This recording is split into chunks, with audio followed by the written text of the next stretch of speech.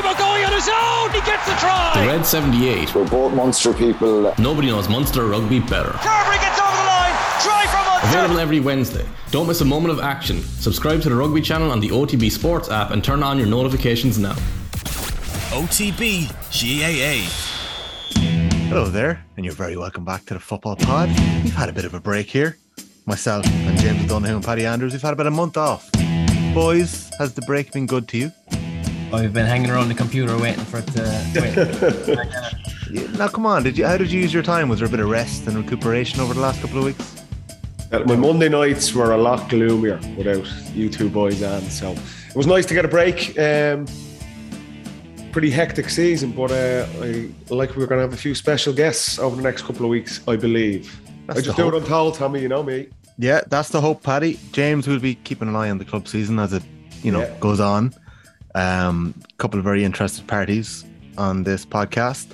Paddy, you're still coaching away, am I right in saying? Still doing a little bit of coaching now, yeah. So I've been busy. I have been busy, despite having a month off from this, but yeah, still coaching away the young guns. They're into under 16 now, yeah. So doing a bit of that, and then down with the club doing a few sessions for nieces and nephews and things like that as well. So nothing, nothing too strenuous though, lads. You know me. 16s minor. We're going to go back to minor 21s. I think they're changing it, aren't they? I'm just trying to count out how many years it's going to be till Paddy Andrews is next in line for the Dublin senior manager gig. Couple of years now. 5 years. Couple of years 5 years, I'd say, yeah. 5 James, years. You've been keeping yourself fit over the last couple of weeks. We won't get into that right now, but you've been tipping away with East Kerry over the last few weeks. Some very interesting scorelines down in Kerry. That championship is heating up, as are many championships across the country. Offaly obviously crowned their county champions yesterday. Road won. Point of note that everyone's seen. Alan McNamee won his 13th title the weekend. Whoa. Remarkable. His first one in 1998. So Will O'Callaghan pointed it out. He's actually third on the Roll of Honour in Offaly. He's ahead of other clubs. There's only 2 other clubs ahead of him on the Roll of Honour. County title. That is unbelievable. Jeez. It's savage going. Some big news over the last couple of weeks. Mark O'Connor won an AFL Grand Medal alongside Zach Toohey at the weekend, following on from Ty Kennelly's Premiership medal with the Sydney Swans. James, Mark O'Connor, what could Kerry do with getting that boy back? Oh, he would be a monumental addition. But we were just where would he play, James? Would he go? He's a midfielder. He was an unbelievable minor midfielder. Like, comes back and plays with the club every so often. He came back a couple of years ago, played full-back marking Donaghy in the county semi-final, did a great job back there even. But he's just, his physicality, his athletic ability now is just going to be a step above. He would be an unbelievable addition. And he's a top lad as well. So I know he wants to play football for Kerry, even though he's over there doing so well. But hopefully we get him back. He's only 25. I think he got a slap on the wrist the last time he came home and played with Dingle in the off-season. But I believe, I'm being led to believe that he's got the thumbs up to play with Dingle now in the county championship when he comes home in the next week or so. Yeah, he's going to play. Like we were talking off air and you were saying, has he been a loss to Kerry? But he hasn't been a loss because he never actually played Kerry Senior. I can't even remember being in training with them. But what an addition it would be to go into that camp. It would be like a transfer, because you've never had him before. Yeah. You're getting a fella at the peak of his abilities, maximum physical capabilities straight into the team. It would be brilliant. Even when Ty Kennelly came back, he must have been in his early 30s. With 32. Like Kennelly was older. Yeah. Like Mark is 25, 26. If he was to come back in 2 years' time at 27, 28, it would be good to see. It would be brilliant. We saw McDade this year, like the pace and power, and when he came back from Australia, he took it off. But it's always that way, isn't it? Like the guys that come back, they just have. We touched on it with Paddy Talley, remember? Talking about the training when they come back. Even though Gal lads are really fit and do loads of hard training, the professional athletes come back from Aussie rules and they're just on a different level. Like I said, McDade was the obvious example this year. Conor McKenna, the previous year with Tyrone, like we had it. Kieran Kilkenny was very nearly gone from Dublin, and even the couple of months he was away, he came back, and it's just a different level of fitness. So, look, I'm sure Jack O'Connor would be interested in getting him back. There's no talk of it, is there? No, Jimmy. There's always talks of it, honestly. Is there? And it's always like this fella was talking to Mark. He wants to come home and all this. You know, it's just your canteen group chat again. Do you know? Yeah. I think he actually does really want to play for Kerry. Like, so I don't know, like, how are you going to say no to $500,000 a year or whatever he's on, like, to come home and play for nothing? You know? That was the big lament with Mayo, wasn't it, Paddy? Andy always spoke about Pierce Hanley. Exactly. Yeah. That loss. Could he have been that extra point going down the stretch? He would have been a handful, yeah. Speaking about players coming back, we have a very special guest on the show a little later who made his own comeback from retirement. He actually retired at the age of 28, came back later that year, about 3 weeks before the All-Ireland final. Stephen O'Neill is joining us on the show. And I'm very, very excited about this, lads, because we've known for about 2 weeks that we've got Stephen O'Neill locked in. I've been trying to research as many interviews that Stephen O'Neill has done over the years. He has done very few. I ended up getting stuck to old Tyrone games on YouTube from 1998 up until about 2014. What a career he had. Unbelievable footballer. You excited for this? Yeah. Yeah, James? Your class. Speaking about U-turns, Paddy, we're burying the lead. The Dubs. Come on. I thought you wanted to break the glass and do an emergency podcast last week. We have 2 lads back. 2 good lads, I believe. Yeah. 2 good lads. Now, come here. Let's call it. But you'd be close to Paul Mannion. You'd be close to the 2 boys. Were you expecting this? I know. I obviously knew about it before it was announced, but I was surprised. Now I have to say, because the lads are kind of their own choice to kind of step away, and you have that break. Obviously, Jack was doing a bit of travelling. Mano's was over in the States in the summer as well, still playing with his club. But Jack kind of hadn't really played much at all with Clontarf either, and just the conversations that I would have had with them in the past, that they were kind of happy enough to be stepping away, and that was it. So it is a big turnaround, because to make that decision to come back into the team and kind of put your shoulder to the wheel, it's a massive thing. We speak about it all the time in this podcast, that the sacrifice, the dedication that goes into playing intercounty football. And for the lads, they've obviously had that. Something's got them going again. It might be Dublin losing the last couple of All-Irelands, but they feel mentally they're ready to go and give it a rattle. I think it's brilliant news for Dublin. There's no 2 ways about it. They're 2, even now, haven't been away from the game for a couple of seasons. They're 2 outstanding players. And if they can come back, add to the team and get to the levels that we've seen them before, from Jack winning Player of the Year, Mano's 3 or 4 All-Stars, if they can play at that level again, it's just a massive, massive addition for Desi Farron and the Dublin team. And as a supporter, I'm absolutely delighted. And that's the sense around for all WGA fans. You've got 2 outstanding players coming back, and hopefully, there's no guarantees, but hopefully they can hit the heights that they had before. And look, it puts Dublin right in the mix to win the All-Ireland next year. That's the reality of it. That's how good they are. Yeah, it just proves like that leaving at the right time is so hard. Like, who knows when the right time is? But obviously, the boys have both thought they went too early as of last year or whatever. And they're still I don't know, feeling that they can offer more. You know, Jim, like, just even reading back and listening back to interviews that Jack Mack and McCaffrey and Paul Mannion did with us over the last while, I never really got the sense that I feel like they had made peace with the fact that they left and they needed a break. Like, maybe it's that they've got enough of a break from the last, I think Paul Mannion missed 2 seasons, Jack McCaffrey missed 3 seasons. It's such we always say with guys retiring or coming back or whatever, it's such a personal decision. Yeah. And if you're on that treadmill for 8, 9, 10 years, and it's just, I always said, when it starts to become a chore, and you're going, training is a bit of a pain, or you're just not enjoying it as much, then you step away. But the guys, obviously, to make the decision to come back, feel that they miss it, and they want to come back, and they want to play. And like I said, they're not being forced to do it. It's their own choice to go back. And it's just, I think, if you're looking at it from a neutral point of view, they're 2 unbelievably exciting players. For football fans, it's exciting. But from a Dublin perspective, it's brilliant news. I'm delighted for them that they're happy to go back. And like I say, hopefully they obviously feel that they can enjoy it and they can add to it again. So, yeah, maybe it's just a couple of years away, and said, right, they're ready to go again. Did it make, I know, James, you live in your own bubble down in Kerry, did it even enter the news on Kerry GA and the Kerry Radio Kerry and the bulletins? Did you hear a word of it? Just when you mentioned it there, is the first we heard of it, yeah. It was big news down here, of course. But I suppose you're always going to have questions.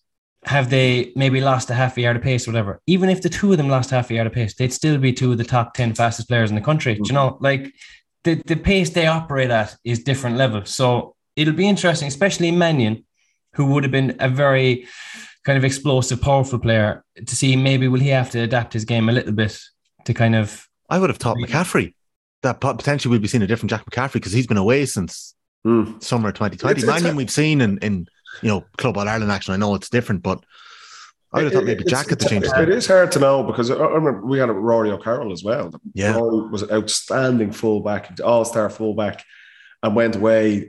He was working and doing a bit of travelling in New Zealand. And he came back to the panel, I think it was maybe 3 years later. And I think Rory probably never got back to the level, like he was the outstanding fullback in the country, I felt. And just when you're away for a couple of years, there's no guarantee that you come back in and you're just the exact same player. You hope so. I hope so. And look, I think the guys have that much quality that you're expecting to make a really positive impact. But there is no guarantee. You're going to have to wait and see, like say for Jack, who's been away for 3 years, not even really playing club football. It is a massive step up, but he knows that. Desi Farrell knows that. The players know that themselves. So they're just going to have to try and work as hard as they can. And hopefully, from a Dublin point of view, that they can get back to the levels that they were at before, because they were absolute essential parts of what I feel was the best team ever. Those two guys were absolute cornerstones of it. So it's positive news, but we have to wait and see how they adapt.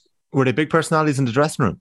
Like, they were quite young throughout all that time. Yeah, they would have, they'd be leaders in the team without, not like a shouting and roaring type thing, but they're both very intelligent guys. They're very intelligent players.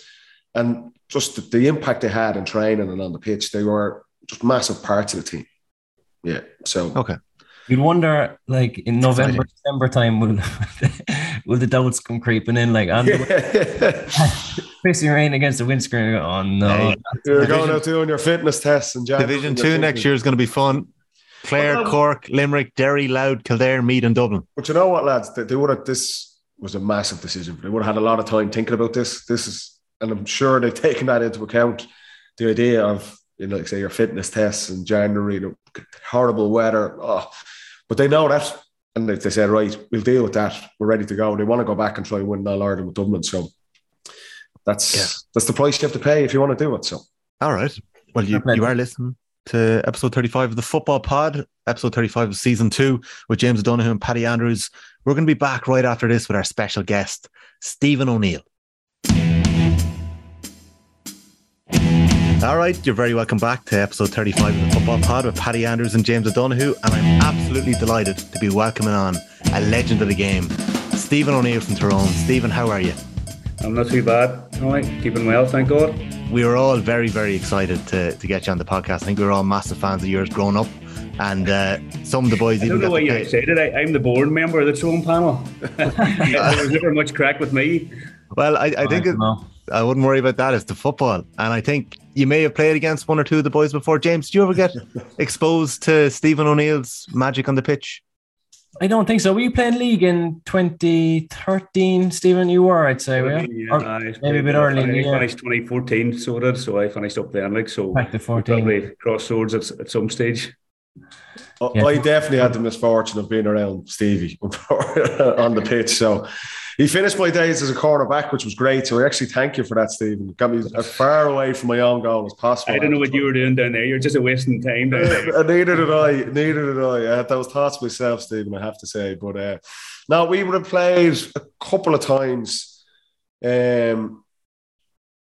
towards obviously the end of your career, Stephen. That league final was 2013. 2013, we played that. We played using the championship too a couple of times. You beat us well, maybe 2012 or 2011 maybe or something too, remember? 2011 maybe, yeah. Mm-hmm. So now some good battles over the years, but Paddy, by the time 2013 rolled around, you were back in the forwards. Like this magical moment that's appeared in our social media a few times. Stevie O'Neill, a ball bounces into I think it's the corner of the canal.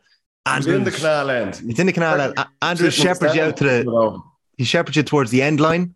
You've got about 4 yards to work with. What? You're just torturing the man. There was no shepherding. I think a lot of quality everybody overlooks Anthony McGinley's pass. It was a pinpoint ball. There was nothing I could do. It was terrible. But no, it was listen, it was just one of them nights, and I was glad it went over. It was lucky it went over. So You get some nights like that there. I'm sure any Paddy or James probably had times like that. I think I seen James you swinging one over from the sideline there a few weeks back too for the club. Yeah. Well, I broke the line, which every single person who saw the video wrote to me about it. So. And that is what's a very the linesman doing there? I can't think the linesman's asleep at the wheel. He was an the point. I think that's all that was. But Stephen, just when you say that, like, you know, we're obviously in an age now where things get clipped up on social media and put out. I think there's a couple of poor creators who are being reminded about scoring own points all weekend. I don't know if you've seen it, but there was a few ones. I can't remember what game had happened at the weekend, but people started sharing points from all over. I think there was one in the Clare final a couple of years ago, cornerback putting it over his own bar and other bits and pieces. But like, if you were playing nowadays, some of the points that you were swinging over in the early 2000s, they would be shared thousands and thousands of times. I think that poor Peter Kelly has had that dummy shared so many times since. Listen, I was lucky they went over, and I played with great players who helped set me up for shots and that. So if you chatted to a few of the players, they'll be giving out, like, because I had more wides maybe than scores, and I was lucky a few of them went over. So. We're in good company here, Stephen. We're in good company here. We always just say, pull the trigger. Pull the trigger. Full forward line members here, so I'd say shoot on sight. I think it was David Hart always just kept calling me SOS, shoot on sight. I keep swinging, and eventually they'll go over. You know, I think there's nothing worse as a corner forward or a full forward. You're waiting for one good pass in, and it always ends up a cornerback gets the shot, and you're like, you're chasing back after a kick out. So it's never easy. But you know, these days, right? Isn't it like it's all about scoring zone and getting the shot off from the top of the D? Like a lot of those shots now, you're almost kind of made turn down. Like there's no bit of off the cuff stuff up front at the moment. I find it very kind of.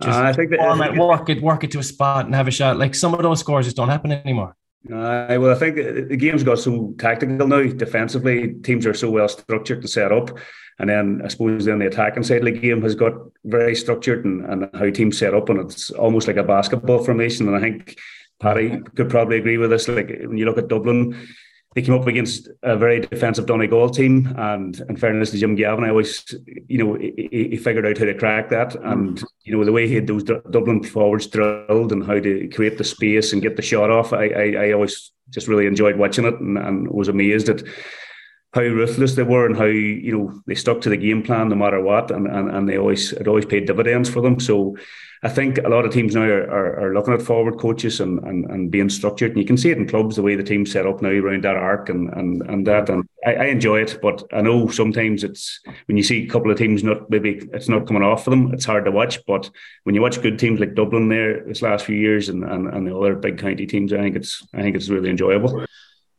It's funny, Steve, you say, because we were doing a lot of work on our forward play and kind of breaking down that kind of mass defences.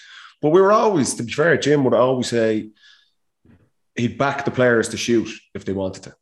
That was like if you missed and you're taking bad shots, but then you'd have a case to answer. But he would always say to the likes of myself or Mannion or Byrne or whoever it might be, if you're competent enough if that's what you practice and you're out on the training pitch and you're kicking them over, then knock yourself out. But you're right, it's the times when a cornerback comes up the pitch and he's never taken a shot in the last 6 months and he tries to swing a leg at it. That would be, yeah. There'd be issues there, but we were always kind of encouraged that if you have the skill set, go for it. And you absolutely did, Jimmy. You had it as well yourself. So, and you see it like the likes of the All Ireland final this year was brilliant because it was such a shootout between Clifford and Shane Walsh, two guys who have that capability. So, there is still exciting forwards out there, but there was no scoring zones that day. No. But the guys are competent enough to do that. If I was Park Joyce and was manager Shane Walsh, I'd shoot. Absolutely. And the same like Mickey Hart with you, Stephen, or for you, Jimmy. There's forwards who can kick those scores. Knock yourself out. You shouldn't be inhibiting any players like that. It's interesting that you say that about Jim Gavin facilitating you boys to take those shots, because I was doing a bit of research for this podcast this week, and I typed in the words Stephen O'Neill and Paddy Andrews into Twitter. And when you do that, only one tweet appears. No surprises. It's a Dublin fan, but it's Gerlad 007, April the 10th, 2016. Paddy Andrews has now taken over from Stephen O'Neill as the impossible angle points king. So, Paddy, you must have asked Stephen. Fake account. I did that myself, I think. That was the day of I checked the league semi-final against Donegal that day. You must have pulled Stephen aside after that game in 2009 and asked him for a few tips or something like that. I was trying to run away from him. Stevie, how did you strike that balance then when you got into coaching? Because you were obviously working under Mickey for 2 years in 18 and 19. You were working with Enda McGinley and Antrim. I think you had a fella that we had on this podcast before, Paddy Cunningham, a man who would shoot on sight himself. So how did you find that balance when you were then? I think it's trying to. I'm sure Paddy could probably agree with us with Jim, like Gavin. Like you try and give the team a template to work off and to try and play to your strengths. And your strengths are always trying to feed the shooters. And I suppose that's what Mikey gave me the challenge of throwing at that time. We're able to wipe away anybody in Ulster, and we're putting up big scores. But then they come down then to play Dublin or Kerry or Mayo. They were finding it hard to break those teams down. So that was my sort of remit when I came in, and after 2 years' work, like I sort of felt that they were able to create those scoring chances. But it's just giving them a template to get the scores. And if a half-back happens to get up there, as Paddy says, you think you can swing it from 20, 25 yards, knock yourself out. I don't think there's anybody telling anybody not to shoot. But it's just giving your team the best chance, and that's what I would try to do. Any team I would be involved with, coaching wise. You love football, right? Mm-hmm. You're still playing. I still playing. I suppose I finished from the club when I was about 38, and I suppose that was just a natural thing to do at that time. And then the throwing masters, the Leonards from Castledearg, got me involved in the over 40s, and I could still play a wee bit and fit about. So I went out then and played a wee bit of reserve for the club this year, and then we got picked up a few injuries, so I played a bit of senior football. But it's for Clonagale, we're a small rural club in North Tyrone, and there wouldn't be a big pick, so I got to play a wee bit of championship football then for the club there the other week. So I'll probably go back out next week. I think I've done the coaching thing and the managing thing, and it's grand. Yeah, but nothing beats playing, and I think for anybody who's in their mid-30s, or keep going, because there's nothing that beats it getting out and doing a bit of training and kicking the ball about. What were the injuries you had towards? Was it back? I had a lot of hamstring injuries. I had tendinitis in my knee, which was probably the worst injury I had. It took me a long time to get rid of it, and I suppose it took me a couple of years. I was suffering with it, and then I finished playing. Then in 2007, I was just completely fed up with it. So I started then a lot of cycling, and that sort of got me back playing again, because it built up the muscles in the leg. I think anybody who has tendinitis, your muscles act as like a shock absorber. So the muscles, all the rehab and the gym work wasn't really working for me. So I started cycling, and because it's non-impact, it started to build up those muscles, and I got back playing. And was that almost accidentally, like that you started? Accidentally, I was sitting at home and I was trying to get back, and I couldn't get playing for the club. And it was probably about April or May time in 2008, and I was putting on a few pounds. I said, "Geez, I need to do something." So I started cycling around home, just on an old rubbish mountain bike, and started to enjoy it and kept going at it, and I felt myself getting stronger. And then I got back playing in the summer, then probably about June, July, and I felt good again, and I kept it up then for the rest of my career. So it did. The bike's lying gather dust at the minute, but it got me through that time, and it's something that a lot of people have asked me about tendinitis and how I got over it. So I've given them that advice. I thought the cycling was a great way of doing it. That's interesting. That Tyrone team, right, that you were on, obviously is unbelievable team. But when I was thinking about it, you had a lot of finishers. You had like Mulligan, yourself, Canavan. Like, what was your tactic? Get the ball to the finisher and just have a shot, or were you more creative up front, where it was kind of you built relationships in terms of who was giving it to who? I know the Dooher had a pass in him, but you had so many unbelievable finishers. Like, how did you share the ball? I just think you build up over time too. I think when you're playing with people, you sort of know where players are going to be, and I always think eye contact's a great thing. Whenever you see a man and you can just see him glancing at you, and they can nearly read you. So that was probably a lot of it. But I always think good players who understand the game can play well with each other, and like you look at any of them teams, like you look at the current Kerry team. I think Sean O'Shea is a brilliant player, and Clifford. I think O'Shea's just top class.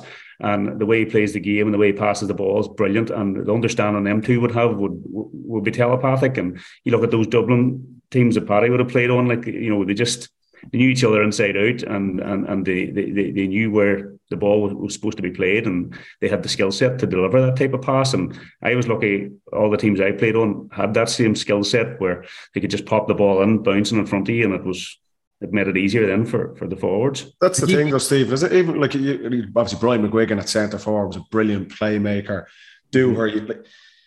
When you're playing with guys and the age profile of the team, you've got 3, 4, 5 years playing together. You instinctively know what's going to happen. It's not nearly as rigid or as structured as you might think.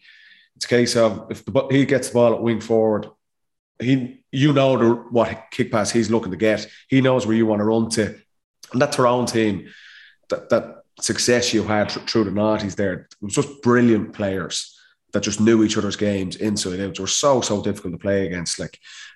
But some of those guys, if you're in the full forward line, if McGuigan and Dooher kicking balls into you, I mean, you've got a chance. You say, I agree 100% there, Paddy, because you play with them so long. I played with Brian from I was 16, and Brian Dooher, I played with him in the club my whole career, and you just knew exactly where he was going and where and we could have changed the rules, and you still would have been able to do the same thing. And it's just over time, and good players understand the game, and you see it even in club games where players have played so well together, and it's just that understanding that you have, and as I say, like with good coaching, and I think it makes some people aware of how to play to your teammates' strength, and I think that's what good management and good coaches do.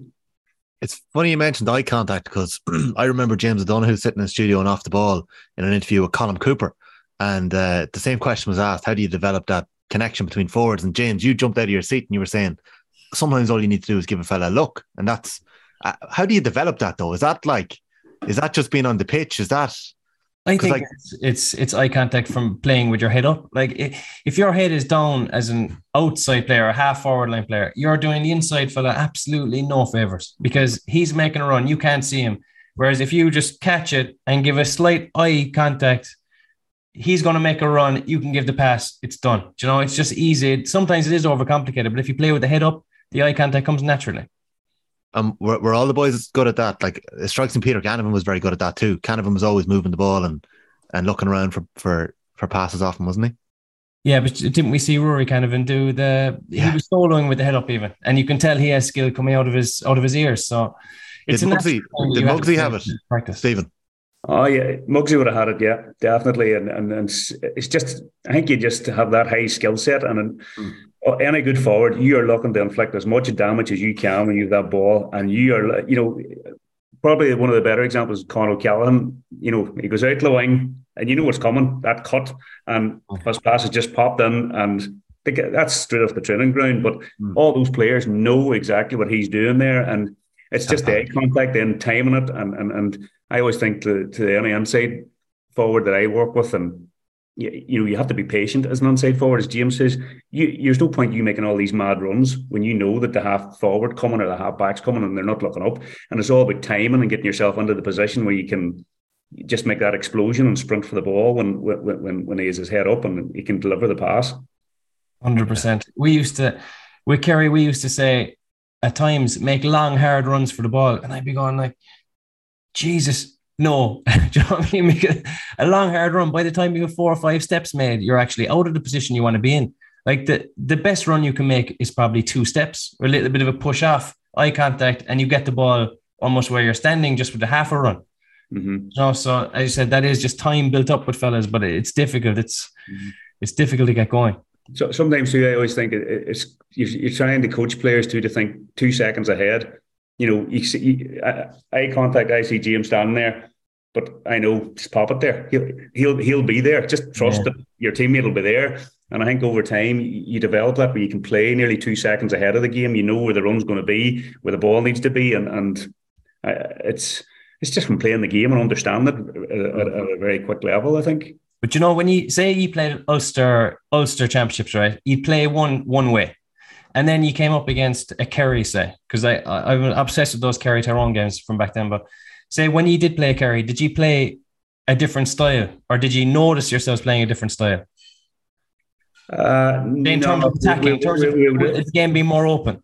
There would probably have been no difference in style. You'd have the same intensity and same ferocity, but it'd probably be at a greater level because there was a fear and there was always a respect for Kerry teams because of what they could do to you and the success they've had. And, we played them Kerry teams and we grew up watching the O'Sheas and that and Maurice Fitzgerald, and it's just this whole mystique behind all those great names. And you had a fear that, geez, if we're not at the top of our game here, they are going to rip us to shred. And you always had that fear and hunger that you didn't want to be showing up, I think, going into them games because you were so nervous approaching them. Able to kick the ball more often, like in terms of the kick being on against Kerry, it would be more on than it would be in an Ulster Championship match, or it would be kind of tighter. But the game's different in Croke Park too because you have so much space and the ball. Like if you can't play football in Croke Park, you can't play anywhere because it's a completely.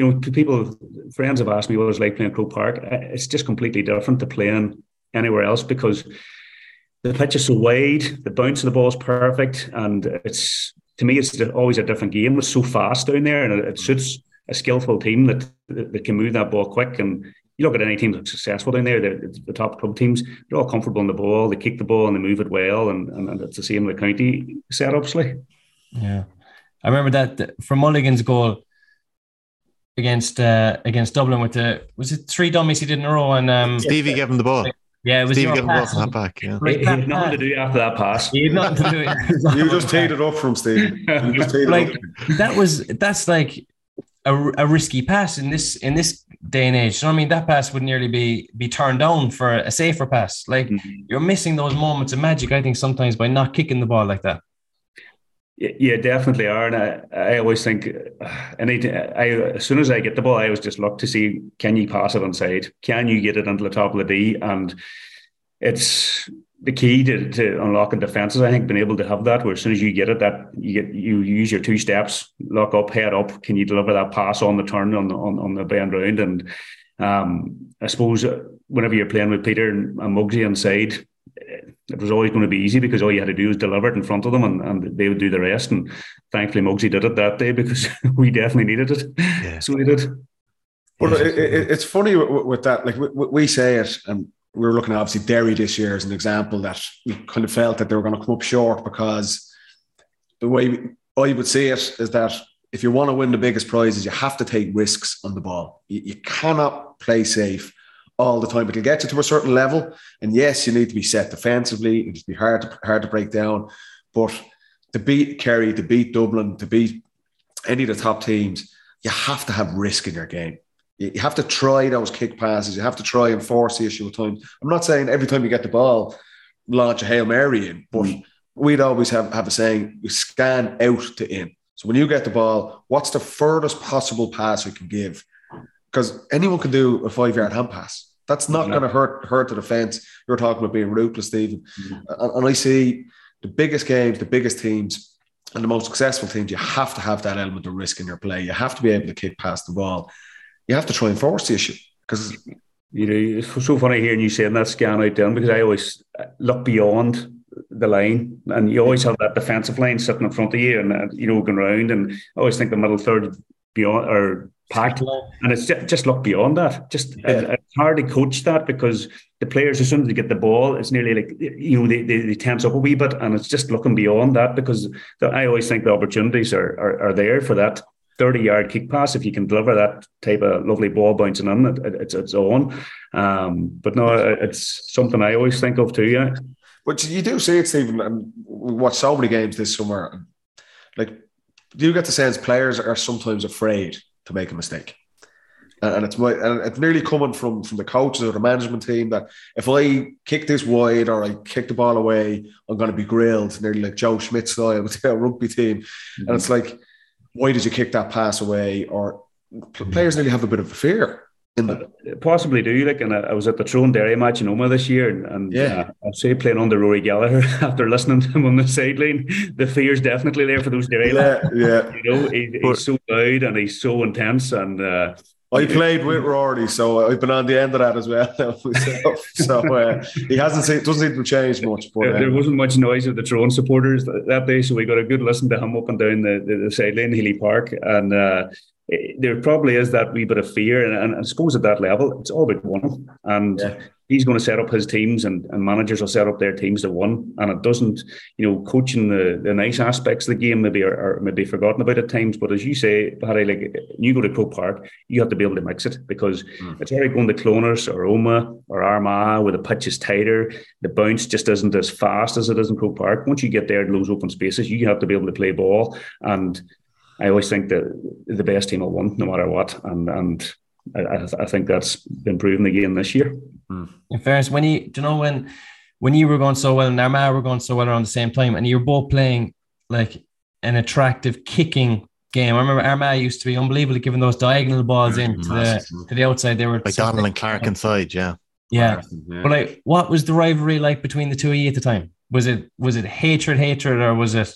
I used to play Ulster finals in Croke Park. They took it out of Ulster. Yeah, well, 05. So it was so big.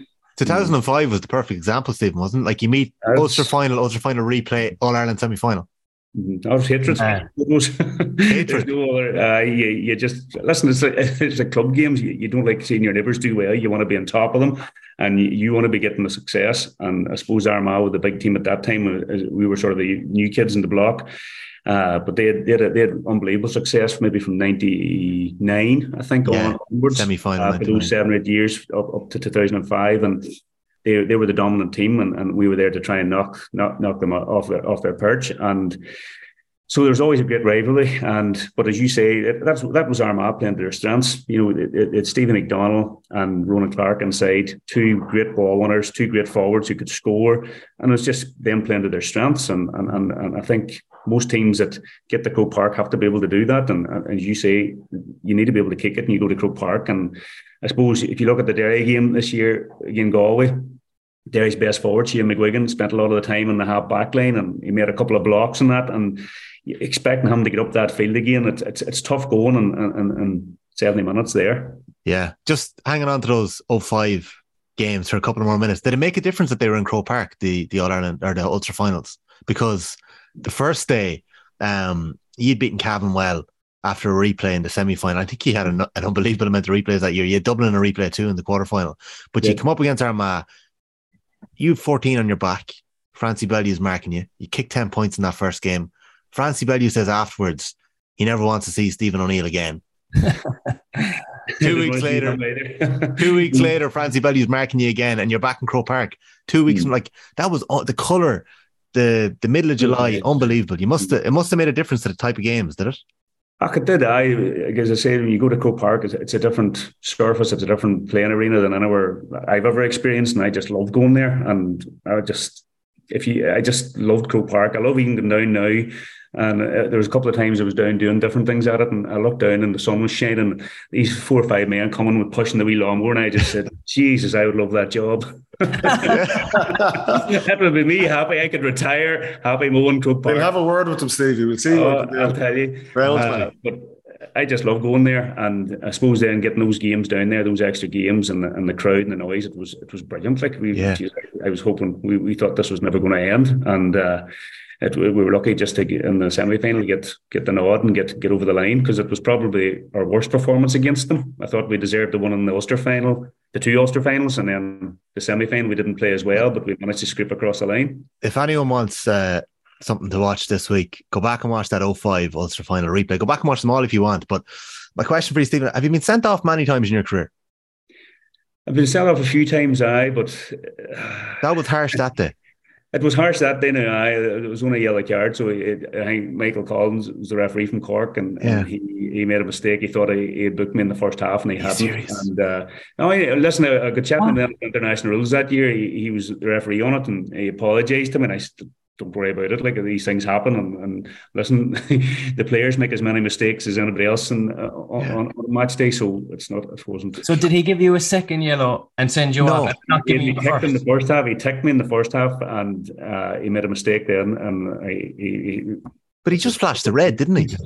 I think he did, but it was getting to the stage of the game too. It was really, I think Peter was already sent off, and it was getting hot and heavy. And Peter was only on 45 seconds. The game was a draw. Canavan comes in, brawl starts. He gets his jersey ripped off him. Red card. Listen, it's part of the GA, and it's why we all love it, probably, that bit of madness. Yeah. That's Was when that- Canavan was coming off and back on again, wasn't it, around that time? Yeah, it was, yeah. Then it brought that iconic moment then in the All-Ireland semi-final. And in fairness, it's a right footer's free, but you'd been taking frees on the left that day. The Muggsy gets the ball and Canavan's walking towards him and he says, "Do you fancy it?" Peter says, "Yeah, of course, no problem." Puts it over the bar and he beat Armagh. Was 05 the sweetest of the All-Irelands for you? Or can you rank them? Yes. 03, I always think the first one, like for a county that's never won it, like you know, James, you're from Kerry, and even the scenes in Kerry this year, because they hadn't won it since I think 2014, were unbelievable. But for a county that has never won it, and I suppose Paddy and James have never, you know, been in a county that you have always had success. 03 was something really special, you know, and the celebrations and the buzz around the county was just unbelievable. And that week after it was just something special to be part of. And I suppose it was a really special one, you know. Yeah, because like you'd won minor together in '98, and then you won the 221s. Like I suppose it felt like it was coming in that era when you were part of it, but like it doesn't matter until you get the job done. No, it definitely doesn't. And Mickey Hart would have been very good at focusing our minds on making it through to the seniors. Because he was manager of the minors from 90, I think it was 93, maybe right through to 98. He had kept account of all the players that had went through, and there was maybe 30 players each of those 6-7 years, and only 2 or 3 of them were playing the senior panel, and he kept reminding us that, and it was probably a good thing. And I suppose then the Paul McGuire thing in 97, it was a brilliant thing, you know, to keep that group together and to make us really focus on staying together and working as a group, because there was so many talented players in all those teams, but there's only 3 of them made it through. Yeah, that was horrendous. Paul had an incident on the pitch that day in '97, didn't he? And 97, passed away. And that's, you know, I suppose in the 98 one in the minors, 98 was really special, because the 97 one was sort of, we lost the final, and it was devastating for the team, because although Mickey always kept saying it wasn't a crusade, deep down you were hoping to do it for in his memory, we failed that year. So there were so many of us underage again for the 98 game. It was brilliant to win it, and it was really special. Yeah, it was an incredible group of footballers. You had Kevin Hughes in that team, Mulligan, yourself, Conor McNally was on that team, Gavin Devlin. Yeah, we had a lot of players that made it through, and I think that whole bond that was created in the minors just helped keep us there, the under 20s, and eventually on the seniors. It's shown true, yeah. We started off the podcast today talking about potential players coming home. I don't think there's any rumours that Mark O'Connor is going to return for Kerry at a Ty Kennelly in 09, but there's a hope that at 25, there may be a chance for him to play for Kerry at some stage down the line. The Dubs have got Paul Mannion and Jack McCaffrey back this week. You made a return in 08. We briefly mentioned it earlier on, how it was tendonitis. Is that the reason why you stepped away in January 08? I just riddled with injuries for 2 years, and I got fed up, and the medical team had tried everything, and nothing seemed to be working. So that was it. And you briefly mentioned that getting on mountain biking is what sort of got the body back motoring again. Yeah. At what stage did it actually become a reality that you would go back into the panel? Because I think Kerry had brought back Paul Galvin a couple of weeks before that All-Ireland final, and there was big talk about that. The next thing, I've tried to read back and figure out what happened. You do an interview, I think, for someone. You didn't do many over your time, but you did an interview, I think it was September 3rd. And in the interview, you're talking as if, you know, you've left the team, you're not a part of it. Someone asked you for a preview for the All-Ireland final. You were wishing them all the best. It seems like 2 days later you're back training. It's like, did you do the interview on the Tuesday? What happens then between Wednesday and Thursday? And in all fairness, there was a few men involved in that. I was back, started playing for the club about July time, and I was just down at home, and there were a couple of people landed at club training. These cars started landing at club training. One was Brian Quinn from Rockwell. He was sponsoring throwing at the time. He'd landed down to see if I'll go back, and I said, look, I'll definitely think about going back next year. The boys are doing well. And was this in September, Stephen, was it? No, this was maybe July time when I was back playing a few games, and I started to get a bit of form back again. And then another man landed down. I got a phone call in from my mum. She phoned, she says, Stephen, you finished at training? I says, aye. Well, there's a man sitting up here since 7 o'clock this evening. Can you get up here quick? She had ran out of tea and rich tea biscuits for him. So I went up then, and it was a man called Francie Martin who was involved with the throwing team a way back. And he sort of says, look, we want you to get back here and go and chat, and what is the problem, and blah, blah, blah. So I says, look, there's no problem. I was injured. And he says, well, he says that Mickey had asked, I don't know the ins and outs of that whole conversation, but he said Mickey was wondering if you go up and chat to him. So I says, look, I'll go up and chat to him. So we organised a meeting and went up to Mickey's house, and Michaela, God rest her, was there. Fergal, McCann, and God rest him, and Tony Donnelly were there. And we just chatted, and I says, look, I don't want to go back. I says, it's too awkward. Come back before a final, it's a disaster. And he says, well, would you leave it if the players decide it? So I says, aye, that's grand. I'll leave it as the players decide. I'll go back next year, no problem, but I don't want to go back this year. So they had a call a meeting, I think, on the Wednesday. And Mickey, the feedback I got from it was Mickey just went into the room. The players were thinking they were preparing for the next 3 weeks. And Mickey says, well, listen, Stephen and Neil's thinking about coming back, discuss. And he left the room. So I think they were all in small groups, and I think the players that had played with me from minors and under 20s, from my recollection or what I was told, was that they were happy for me to come back in. And then obviously the newer members of the panel, they were like, Jesus, what's this boy at? And what sort of boy is he? And, they didn't know the type of me probably. So they had questions about it, I think. And then Muggsy spoke up and says, look, Stevie's one of us, and we'll back him, and we want him back in. So I was in good form. I was extremely fit from looking after myself, and I've always sort of looked after myself. So I knew it would be maybe a bonus for training on that and keep the panel in good shape that way, and challenge them. So the players were happy for that to happen, and went back then. So that was it. But you were only 28 though. I was only 28. And listen, I was lucky the result went the right way. And I remember Big Packy McConnell pulling off a save with the studs. And if the result hadn't went the right way, I was going to get some bashing. But the thing is, you didn't just play a part in training in those 3 weeks for the All-Ireland final. Connie McCullough gets injured, and you're the first man in. Was it Collie that got injured? Am I remembering that right? Or was it Collie got injured? Yeah, he got injured. And then your first up, was there a chat beforehand that you were going to be the first man in? No, there was no chat. There was no chat beforehand. I was just sitting on the bench and watching the game, and next thing Collie got injured, and then I was pulled in, So, listen, a lot of pressure, and chatting to Anderson, he says it was a good pressure because you took all the sort of the limelight away from the team, and the team could just focus on getting their performance right. And I suppose it was probably the same for Paul Galvin and Kerry. He was probably taking a wee bit of the limelight, and Kerry could focus on the game, So Paul Galvin must have been the most famous man in Europe that summer after he knocked the nose on. That was some story that time, wasn't it? It just caught fire, and he got a this man. Did he get? He got a year, I think, and they appealed it down to 3 months. He did, yeah. And he made it back for the final, but it takes serious mental strength to be able to actually deliver then after coming in, because it's way more pressure.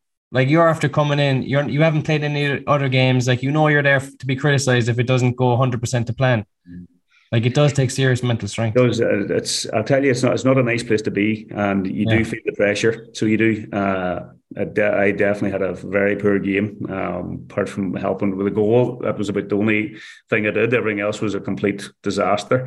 So I was lucky that the team got the result and got across the line. Because as you say, you would get the full brunt of it if it hadn't went that way. What did you make of that Kerry team that time?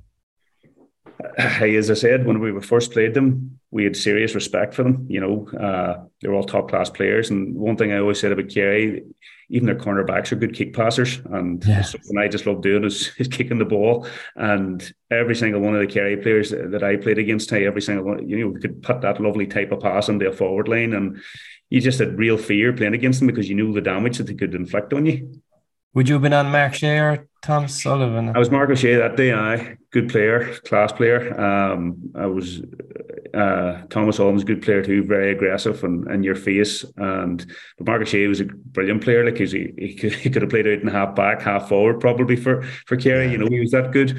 But his reading of the game was super, and he was very, very sticky. He used to cut out the pass. I used to say when I was marking Mark O'Shea, he used to cut out the obvious pass. So you'd have to make kind of an almost an unexpected run to be able to get the ball even off him. Whereas Tom would be more kind of he'd back his pace against you. It would be a wee bit like Conor Gormley for Tyrone. He just reads the game so well, and as you say, like you have to work so hard to try and get that ball, and you usually end up getting it in places where you can do no damage, and that's probably a sign of a top class defender, because at them times them boys were playing without a really structured defence in front of them. They might have had one sweeper, but there was acres of room, and they could still snuff out a top class forward. Did you prefer playing at 11 or 14? 14 probably. Brian McGuigan always made 11 look so easy, and he always seemed to have time and space in the ball, and he always seemed to get the ball. I was fine playing half forward. The ball was either going over your head or you were chasing the way back to get it. So I always liked being inside and making the runs inside. There was a story that winter in 08 that you wouldn't accept the All-Ireland medal that year. Surely you were convinced to take it home and hide it away in a safe spot. No, definitely not. I think you have to be there for the full year, and that's my opinion on it. You know, I think anybody being reasonable would agree with it.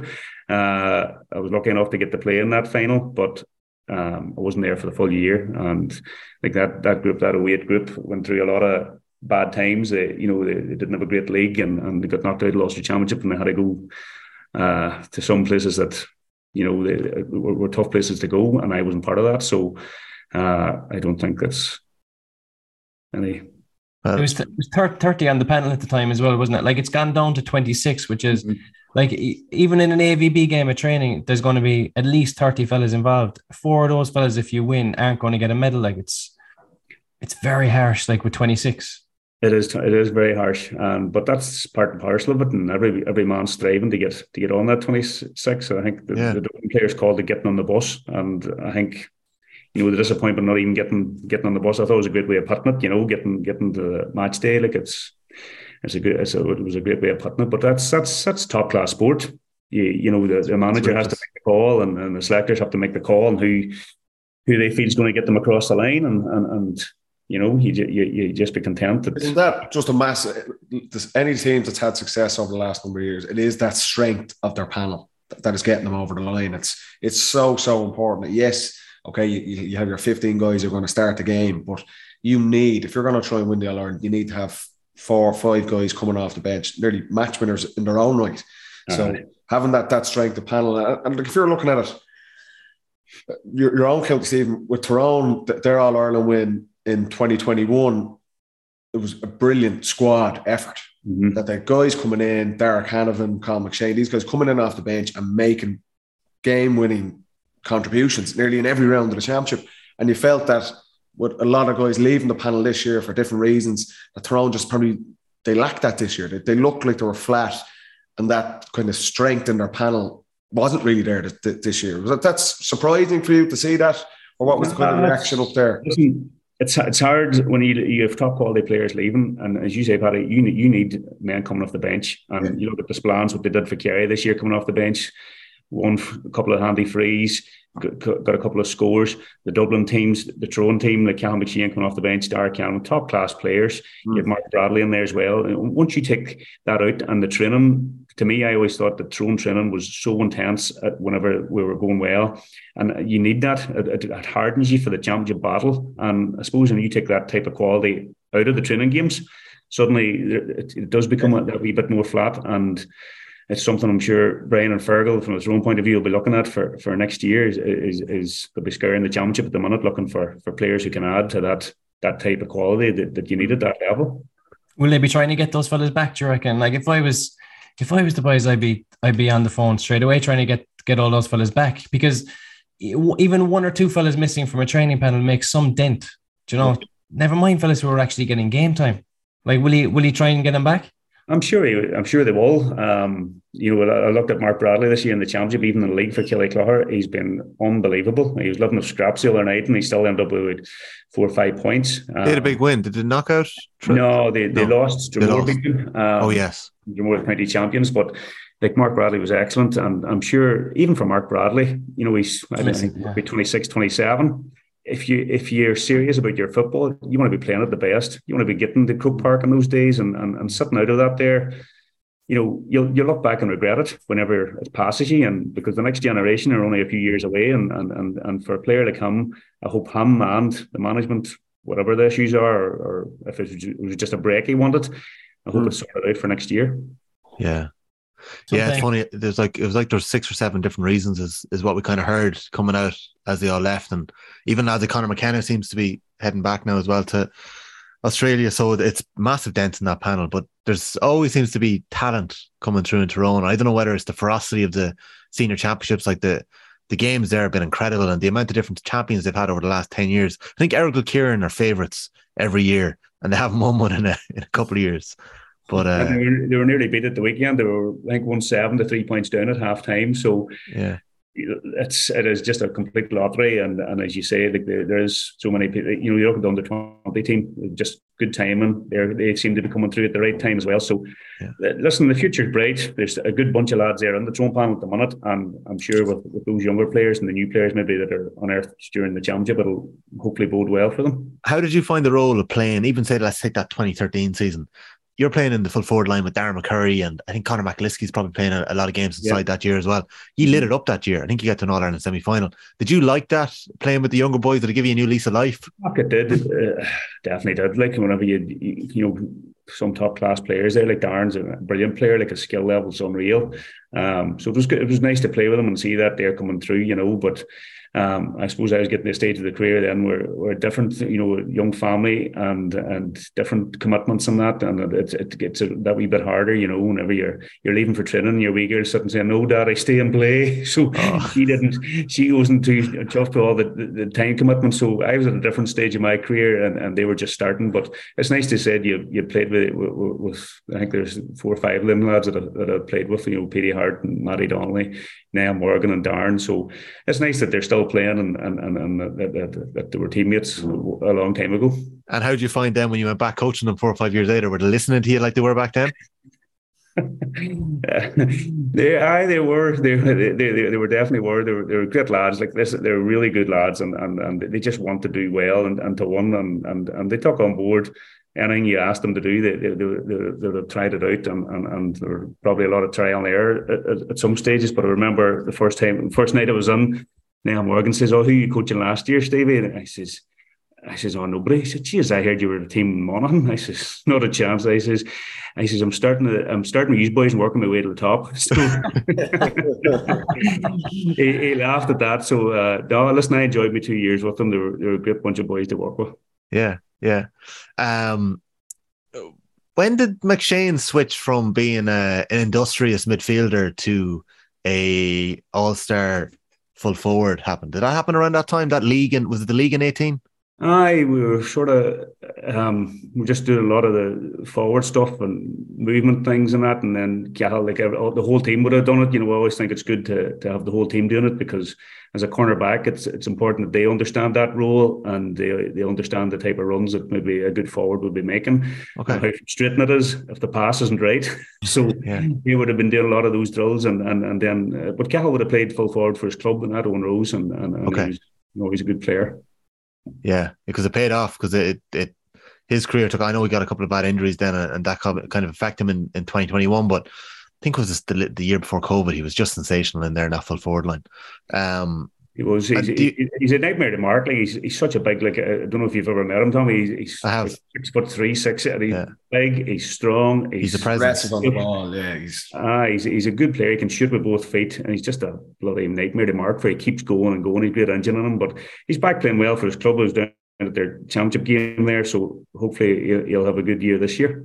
Yeah, I think we were kind of obviously looking Tyrone. It wasn't a great year for them this year, and loads of things just didn't seem to be going well. But Colin McShane, you felt he didn't look like he was fully 100% fit after his injury. He always felt he was kind of struggling. That just sharpness. You know that a guy who's just totally confident in his body that he can go out and play and he's fine. That's why for him to get a run now with the club scene, I expect Tyrone, but expect him as well to have a big year next season.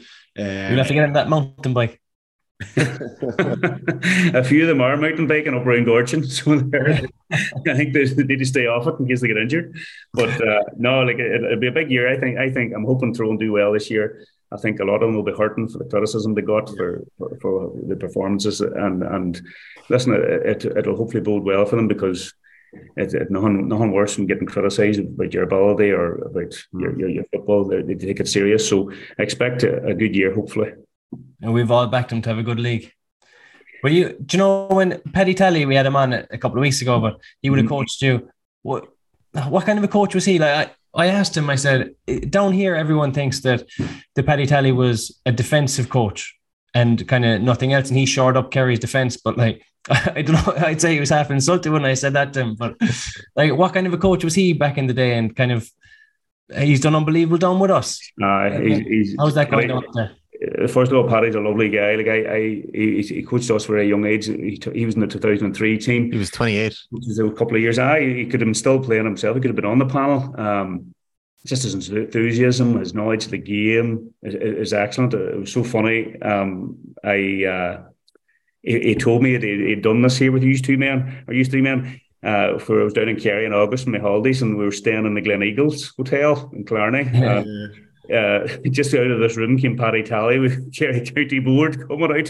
So we got chatting for a good hour that night, and he's just a lovely man. And you know, he was singing a lot of the praises of the Kerry lads, and we happened to meet a few of them on our time down there, like, and just lovely people. But Paddy's just a brilliant lad, and his knowledge of the GA is just unbelievable. And anywhere he goes, people speak so highly of his coaching. And he's not just a defensive coach. Everybody thinks, from Ulster it's defensive. But no, Paddy played as a forward, so he has a good understanding of the whole game, and he brings great energy and enthusiasm to any of the teams I was involved with them. He was studying sports science at the time. We actually never got to ask him this, but he had brought in a couple of kind of out there techniques into the Tyrone training camp, I believe. Was there an oxygen mask or something that he had brought in at one stage, or he definitely brought in ice baths or something? He brought in the ice baths. I brought in the ice baths, and no, he was big up on all the latest sports stuff that was going on now. But no, I don't think he had the breathing masks. That was a different fella. But no, he was top class, you know. And the guy been lucky. I had Paddy Talley for a good number of years, and then I had Fergal McCann, and all the trainers I've had over the years have been brilliant. And you can take so much from all those guys.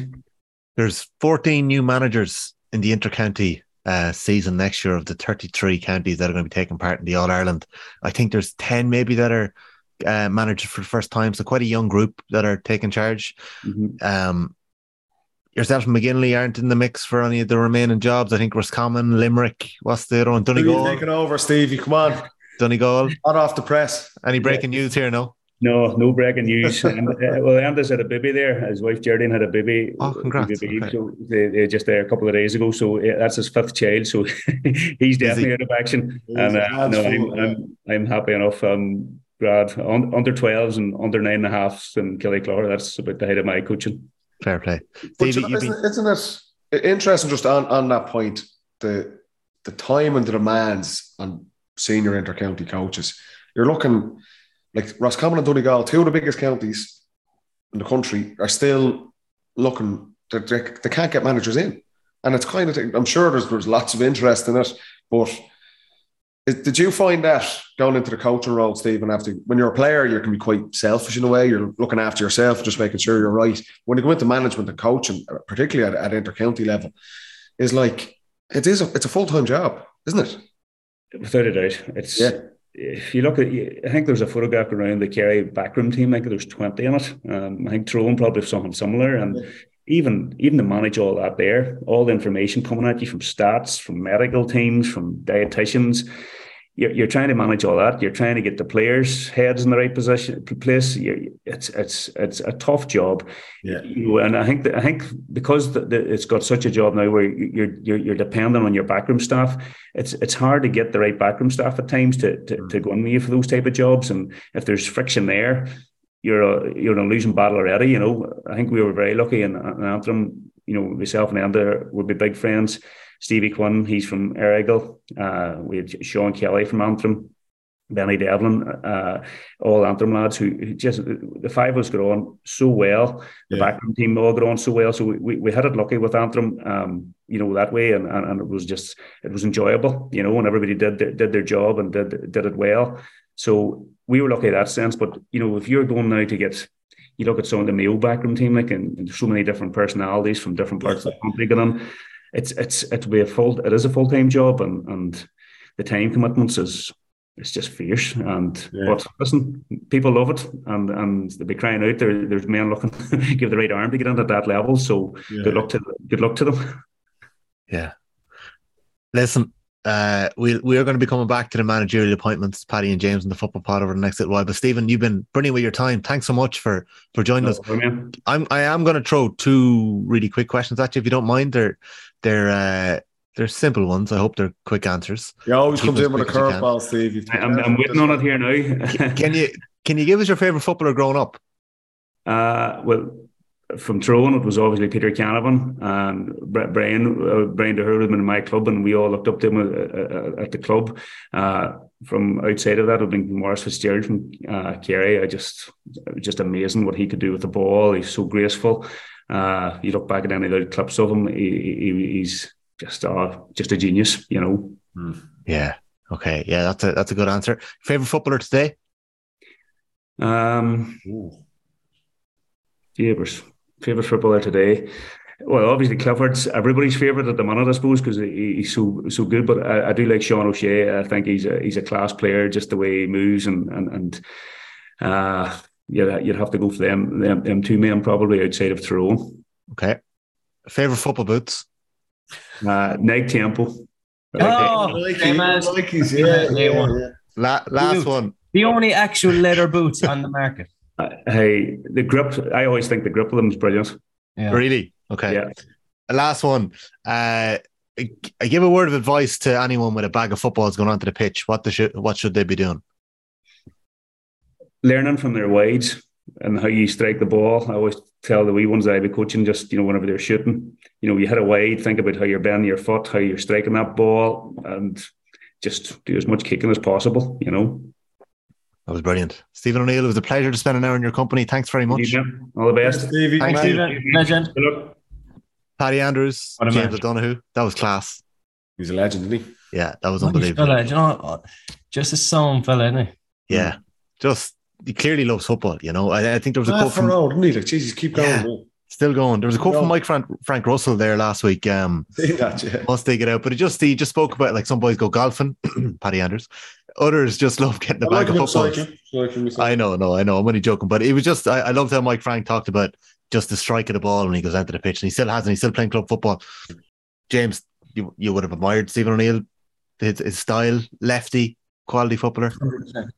Yeah. I always say the best players are lefties. And he loved his Nike Tempos as well. He was. And Tempo, man. I thought he was Puma King as well, was he not?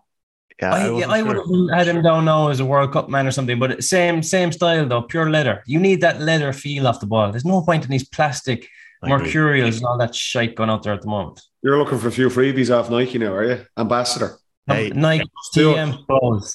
Hey, and you got to go through me. If you want to get to James, you got to go through me. So I'll take care of it. €240 a pop. So I'd only need 4 or 5 pairs.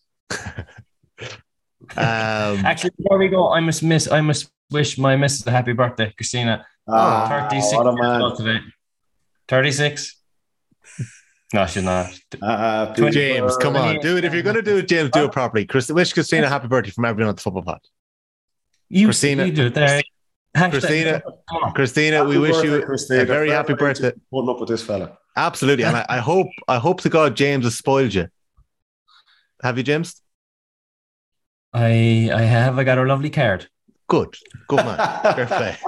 Right, I think that's a nice spot to leave the football pod. It's great to be back. Thanks to everyone at home who's listened in and shared the podcast and subscribed as always.